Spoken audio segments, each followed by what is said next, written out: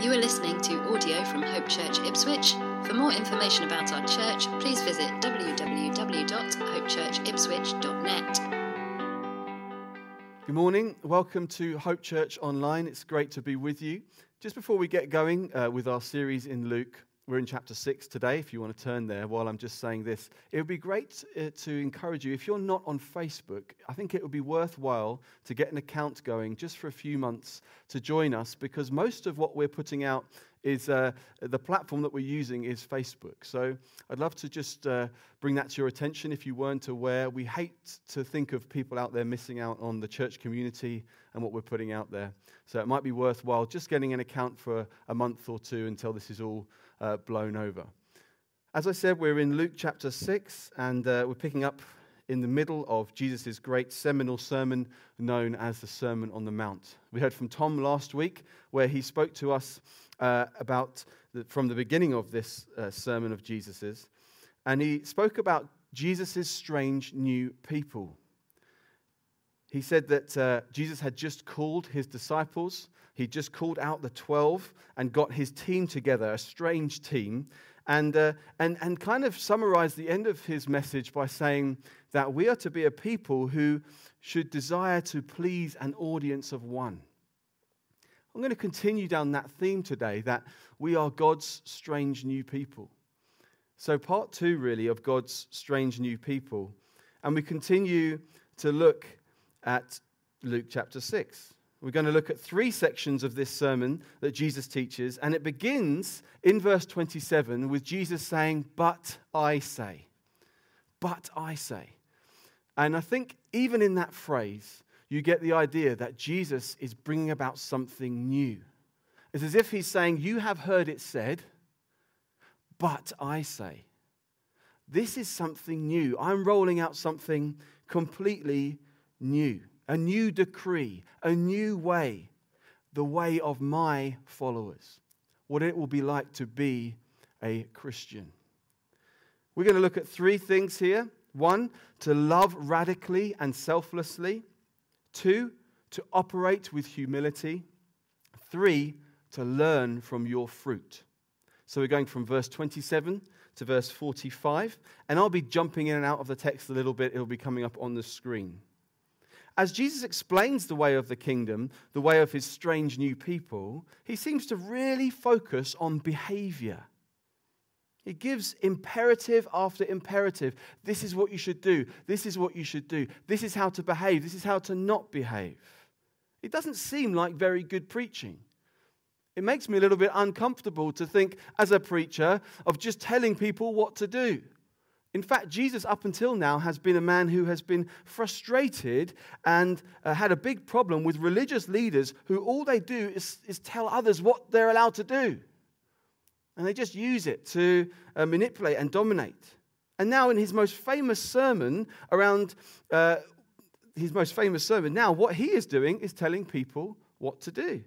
And not only that, but what he tells them to do seems irrational, illogical, and downright foolish. A blueprint for losers. We're going to look at verse 27 to 31, and in this short little paragraph, he gives 9 imperatives, 9 commands that he tells people to do. Number 1, love your enemies.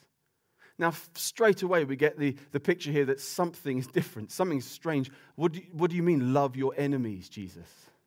I mean, think about it. We as Christians, most of us watching this, and even if you're not a Christian, you probably would have heard this teaching, this phrase, to love your enemies. You might be used to it, but at the time, you think about it objectively. Love your enemies?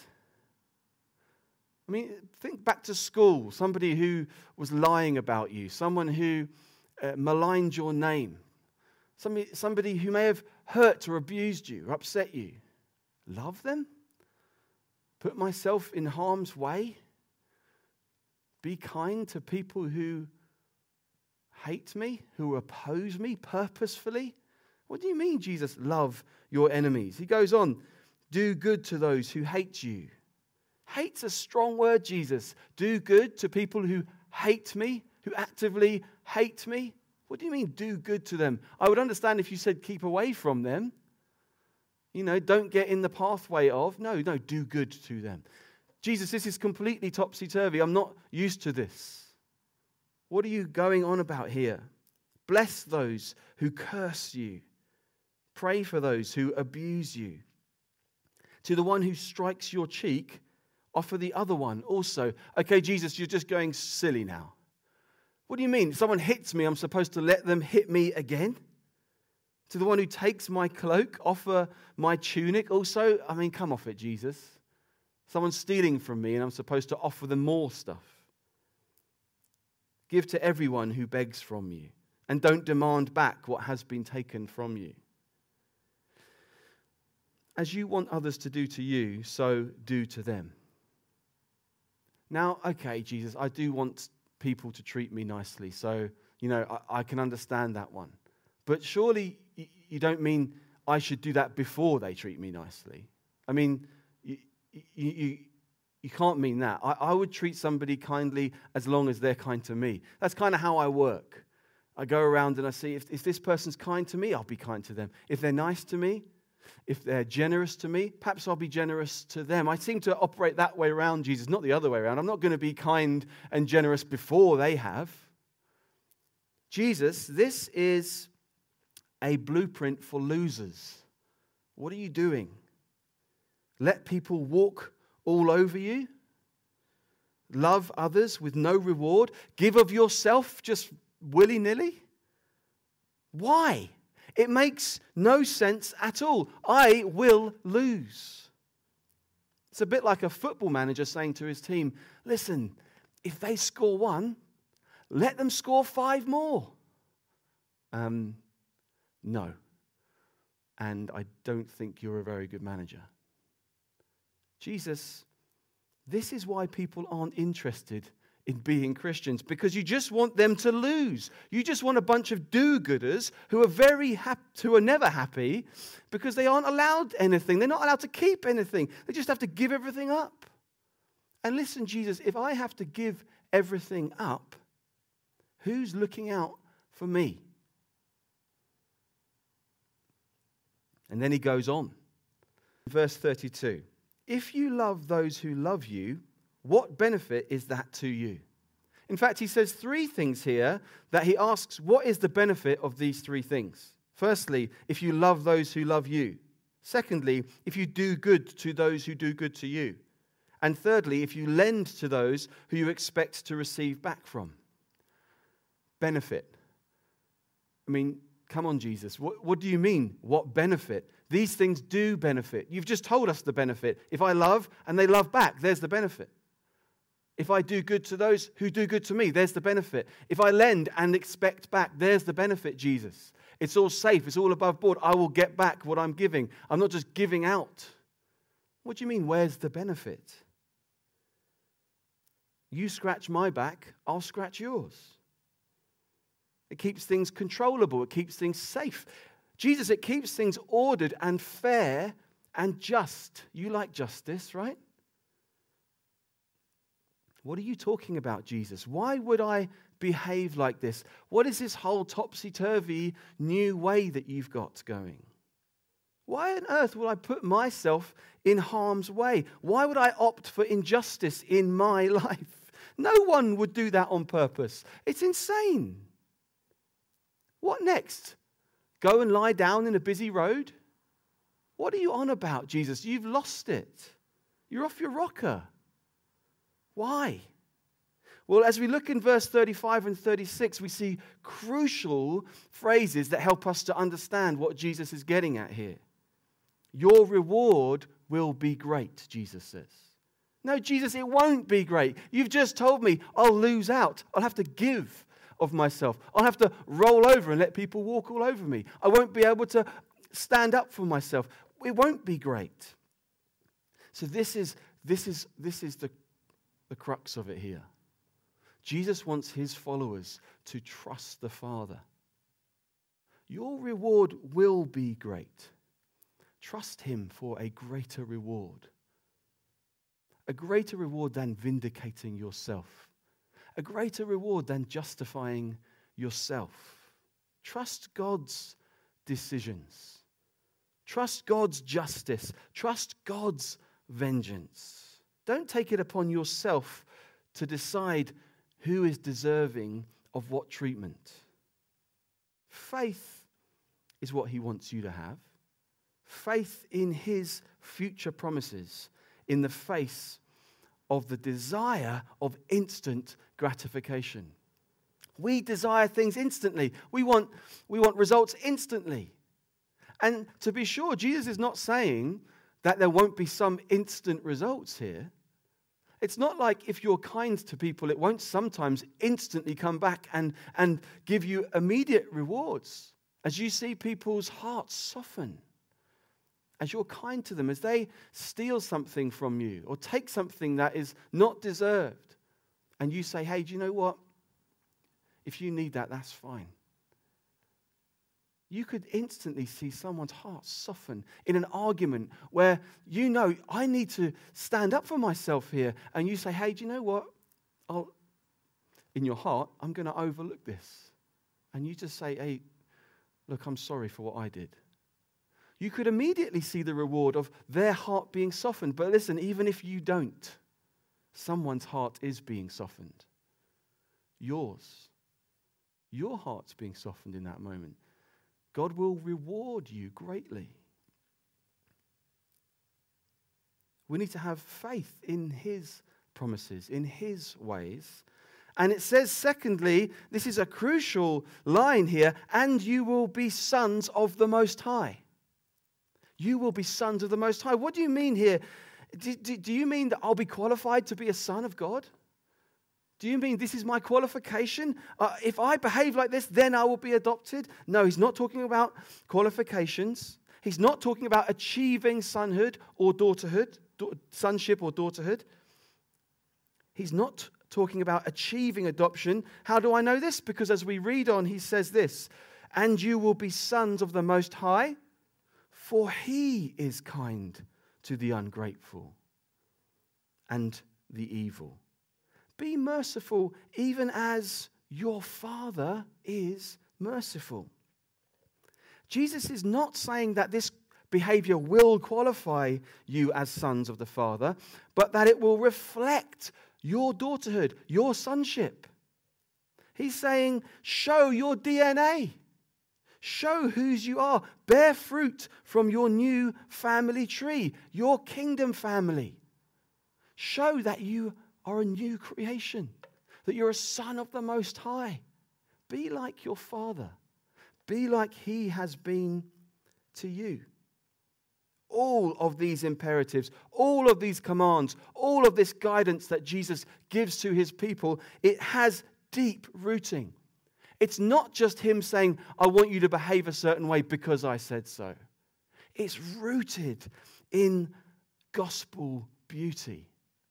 It's rooted in the gracious, loving kindness of Jesus and the Father. This is what your Father is like at his core. It's who he is. Be like him. Show your new DNA. When we ask, who would do this? Who would do this, Jesus? Who would behave like this? Who would let people off like this? Who would overlook such offense? Who would let people take their things and let people abuse them and still love them? Who would do that? The answer is God would. God did. God has. It's what he's like. It's the heart of God. It's what he's been like to you. So we love because of who Christ has made us. We love out of who we now are. Our new DNA. Sons of the Most High. Secondly, we want to operate with humility. Jesus talks about judging in the second passage from what we're looking at. Judge not, he says in verse 37, and you will not be judged. He goes on to ask, why do you see the speck that is in your brother's eye, but do not notice the log that is in your own? Do not be a hypocrite. First take the log out of your own eye, then you will see clearly to take the speck out of your brother's eye. This isn't about not being discerning. This isn't about not carrying out due legal processes and things like that. It's about the attitude of your heart. Jesus' followers are to be humble in how they approach other people, loving radically and humbly. Jesus wants us to be radically humble. See, this is the point. If we judge others, if we condemn others, if we withhold forgiveness, we display something. Something of our heart is coming out, as we're going to see in the last part of the passage. And what comes out is blindness.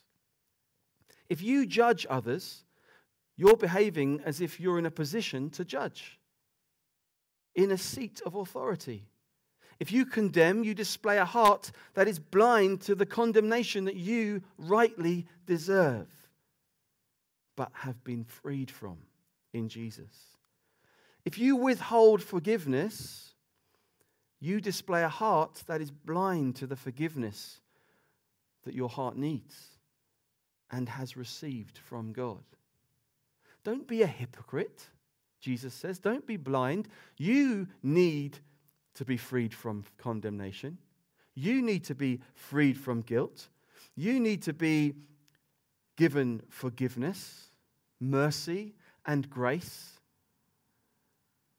Don't behave as if others shouldn't have the same from you. Don't withhold it from others.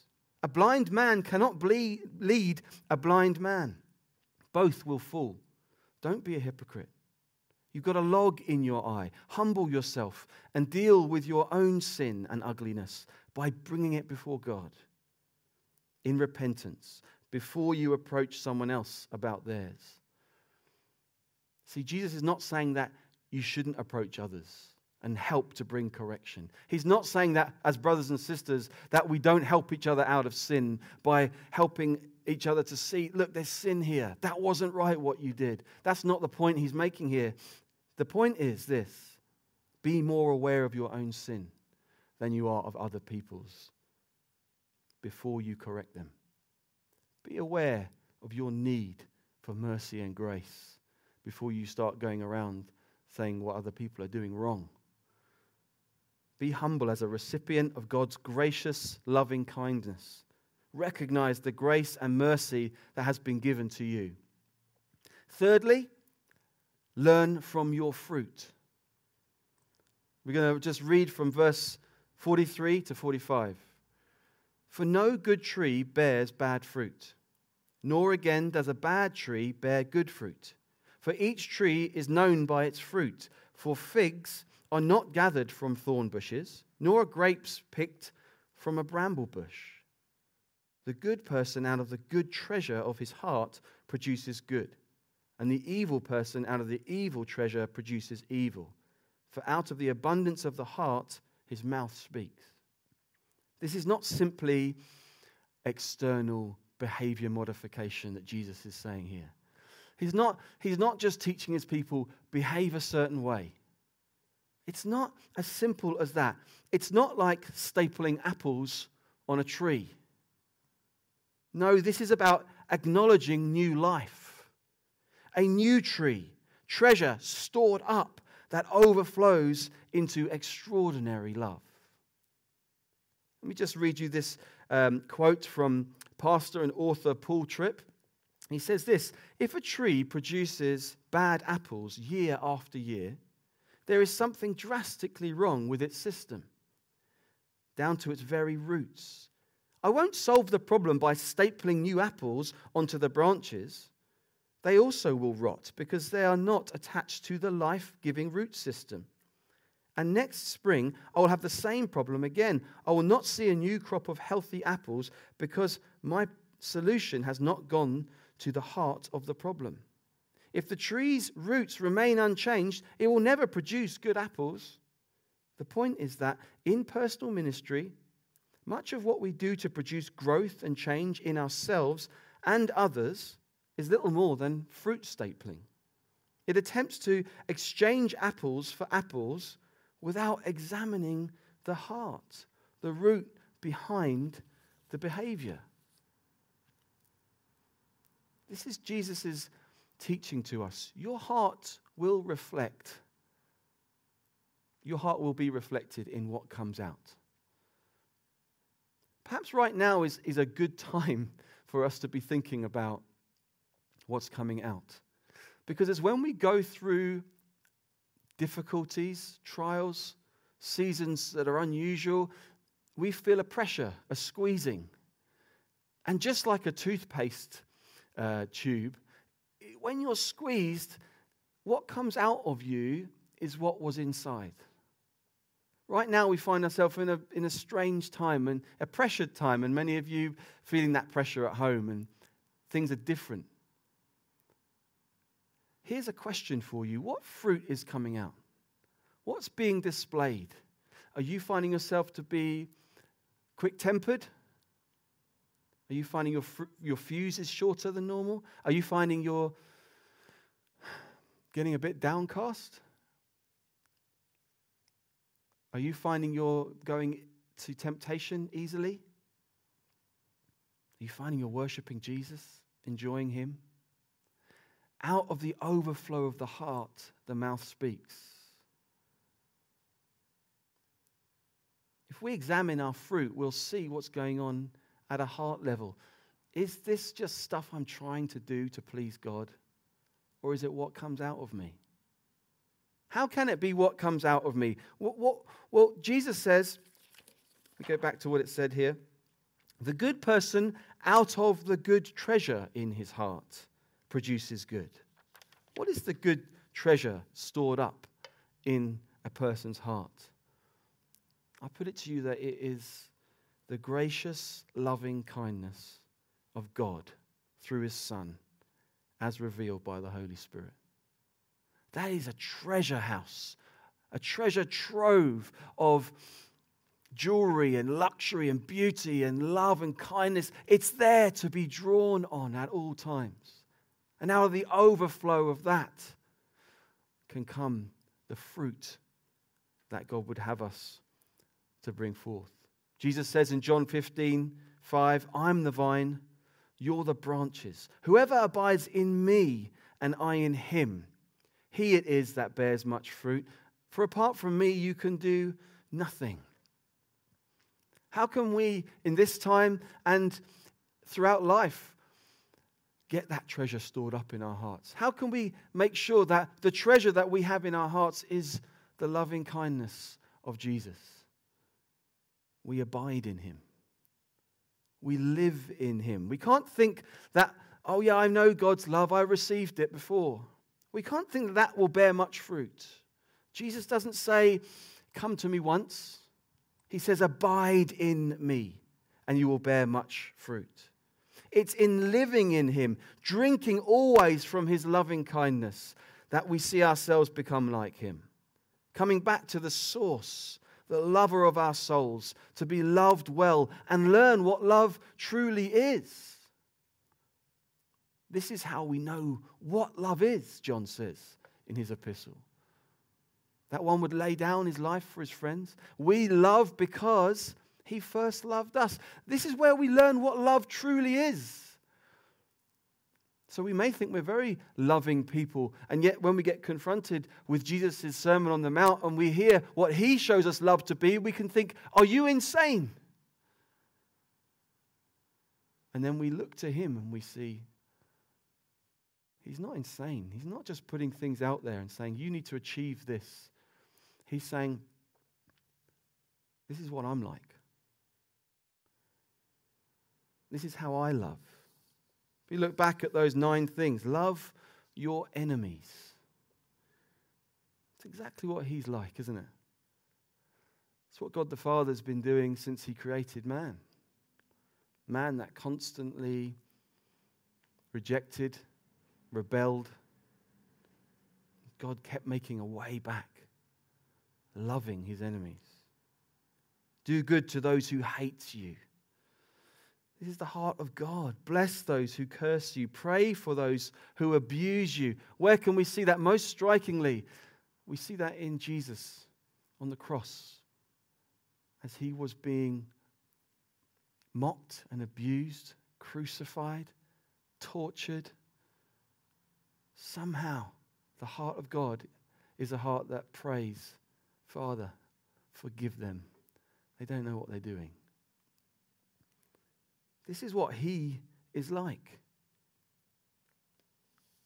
You know, we become like those who we spend time with. Esme is my wife, and sometimes I notice that I come down a bit later than her in the day, or she comes down a bit later than me in the day, and we've dressed very similarly. I'm wearing one of her dresses or something. No, maybe not that. But that we maybe have the same colours on, or that we've got something similar. And we notice, we love each other. We are in and out of each other's lives. Some of the phrases we use, they come out the same. There's an amazing story, actually, of one of my eldest brother. He's in his late 40s now. And a few years ago, he was on a ferry, either going to or from France. And a woman saw one of his children, who was about 10 at the time. And this woman had not seen my brother for 20 years or so. But she said to this kid, "Are you Ben Virgo's son?" She'd never seen him before. But the likeness was so strong that she could tell whose he was. We become like those who we spend time with. There's a family resemblance. I mean, it's positive and negative. It says in Proverbs, if you hang around with the foolish, you become foolish. If you hang around with the wise, you become wise. I remember, it's weird, I can go and play football, and suddenly I'm talking like, "Come on, ref, what are you doing?" My whole persona changes because of who I'm hanging around with and what the circumstances. We become like who we're with. My wife said to my kids recently, last week, we were talking to them about fruit, bearing fruit. And she was saying, what fruit do we see in each other's lives? And she said, I can tell when Daddy's been spending time with Jesus because he's more patient and he's more kind, he's more gentle. The secret of bearing fruit, getting this storehouse, this treasure in our hearts that will come forward and bear good fruit, is to spend time with Jesus. It says in Acts 4:13, "Now when they saw the boldness of Peter and John and perceived that they were uneducated common men, they were astonished, and they recognized that they had been with Jesus." Being with Jesus rubs off on you. It changes you. Abide in him. He'll abide in you and bear much fruit. At this time in your life, perhaps this kind of lockdown time, this might be a perfect time to really make a point of saying, I want to be with Jesus. I want to know him.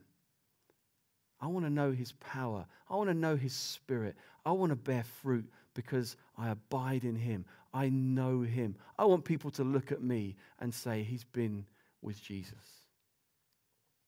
We need to, as Jude says, keep ourselves in the love of God. It gives us security. It gives us joy so that we're not needing to reserve love and reserve kindness and reserve generosity and forgiveness until we deem that until we deem that we've received enough from others to give it back. No, we keep ourselves in God's love, and then we can give graciously, freely, generously. In this time, take the opportunity to urgently pursue, radically pursue abiding in Jesus. Be with him. Let his gracious, loving kindness soften you and rub off on you. You will experience blessing, the joy of meditating on his love for you, the joy of knowing his wisdom and being in his likeness, the family likeness reflected in you. It's not just go to God for your homework. It's go and let him love you. Go and know his heart towards you, that he is gentle, that he is lowly, that he is meek and humble towards you, that he is kind, he is generous towards you. Receive those things. Let them soften your heart during this time. Perhaps you're listening in and you don't know this transformation. If you're honest, you say that you don't know God as your Father, and you'd like to. You're someone who might sometimes do things that make it look like you bear juicy fruit, but you know that it's stapled on because you want to show yourself to be something that you're really not. It's not an overflow of your heart. It's exhausting. It's hard work. Today there's an opportunity to come to Jesus. Ask him to uproot the old, dead heart and place a new one in you that draws from the deep well of his gracious, loving kindness to you. If that is you, there's three things that, well, I like to say it's as easy as ABC. It's a bit cheesy, but it helps to remember. There's three things that we can do to come to Jesus. Accept, believe, commit. ABC. Firstly, to accept, my heart is not able to produce good. I can be kind and friendly, but I know that my heart is not like Jesus because I'm not in his family. Believe, I believe that in your gracious loving kindness, Jesus, you died on the cross to deal with my old dead heart and its sin. And you rose to new life so that I could be given a new heart that could bear good fruit overflowing from your love. And C, commit. I choose to put my trust in you and follow you because you show me what love and life truly are. And so there's nothing better I could live for. If you're feeling dry at the moment, if you're lacking inspiration and encouragement from others, I know that's what I've been feeling in this lockdown time. This is the moment. This could be life-changing for you. Do drink from the wellspring of life. Wade in the love of God by meditating on his gracious, loving kindness to you today. I'm going to pray. Father, we thank you so much for the heart that you have towards people who are rebellious, mocking, hateful, snatch, take what isn't theirs. You've given and given and given again. You give grace upon grace. Father, I pray, let us enjoy your grace, enjoy your love. Let it change us from within. Let us recognize that we are placed into a new family and we want to look like our Father does. Lord, I pray that the world would look at us and know, here's a people who have been with Jesus. Amen. Amen. Just as we finish, I'd encourage you in your rooms to pray with those around you now, whether that's your spouses or those, maybe your children. And just pray, God, would you help us to enjoy your love? And perhaps it may be even something to ask of a spouse or a friend that you live with, what fruit do you see coming out in me? What do you see coming out in me? Because I want to learn from my fruit. And if it's not of God, I want to go back to the cross. I want to go back to his loving kindness. And I want to display the fruit that he calls me to display. God bless you. We'll see you soon. Thank you for listening to audio from Hope Church Ipswich. Please feel free to make a copy of this content, but please do not edit the content in any way.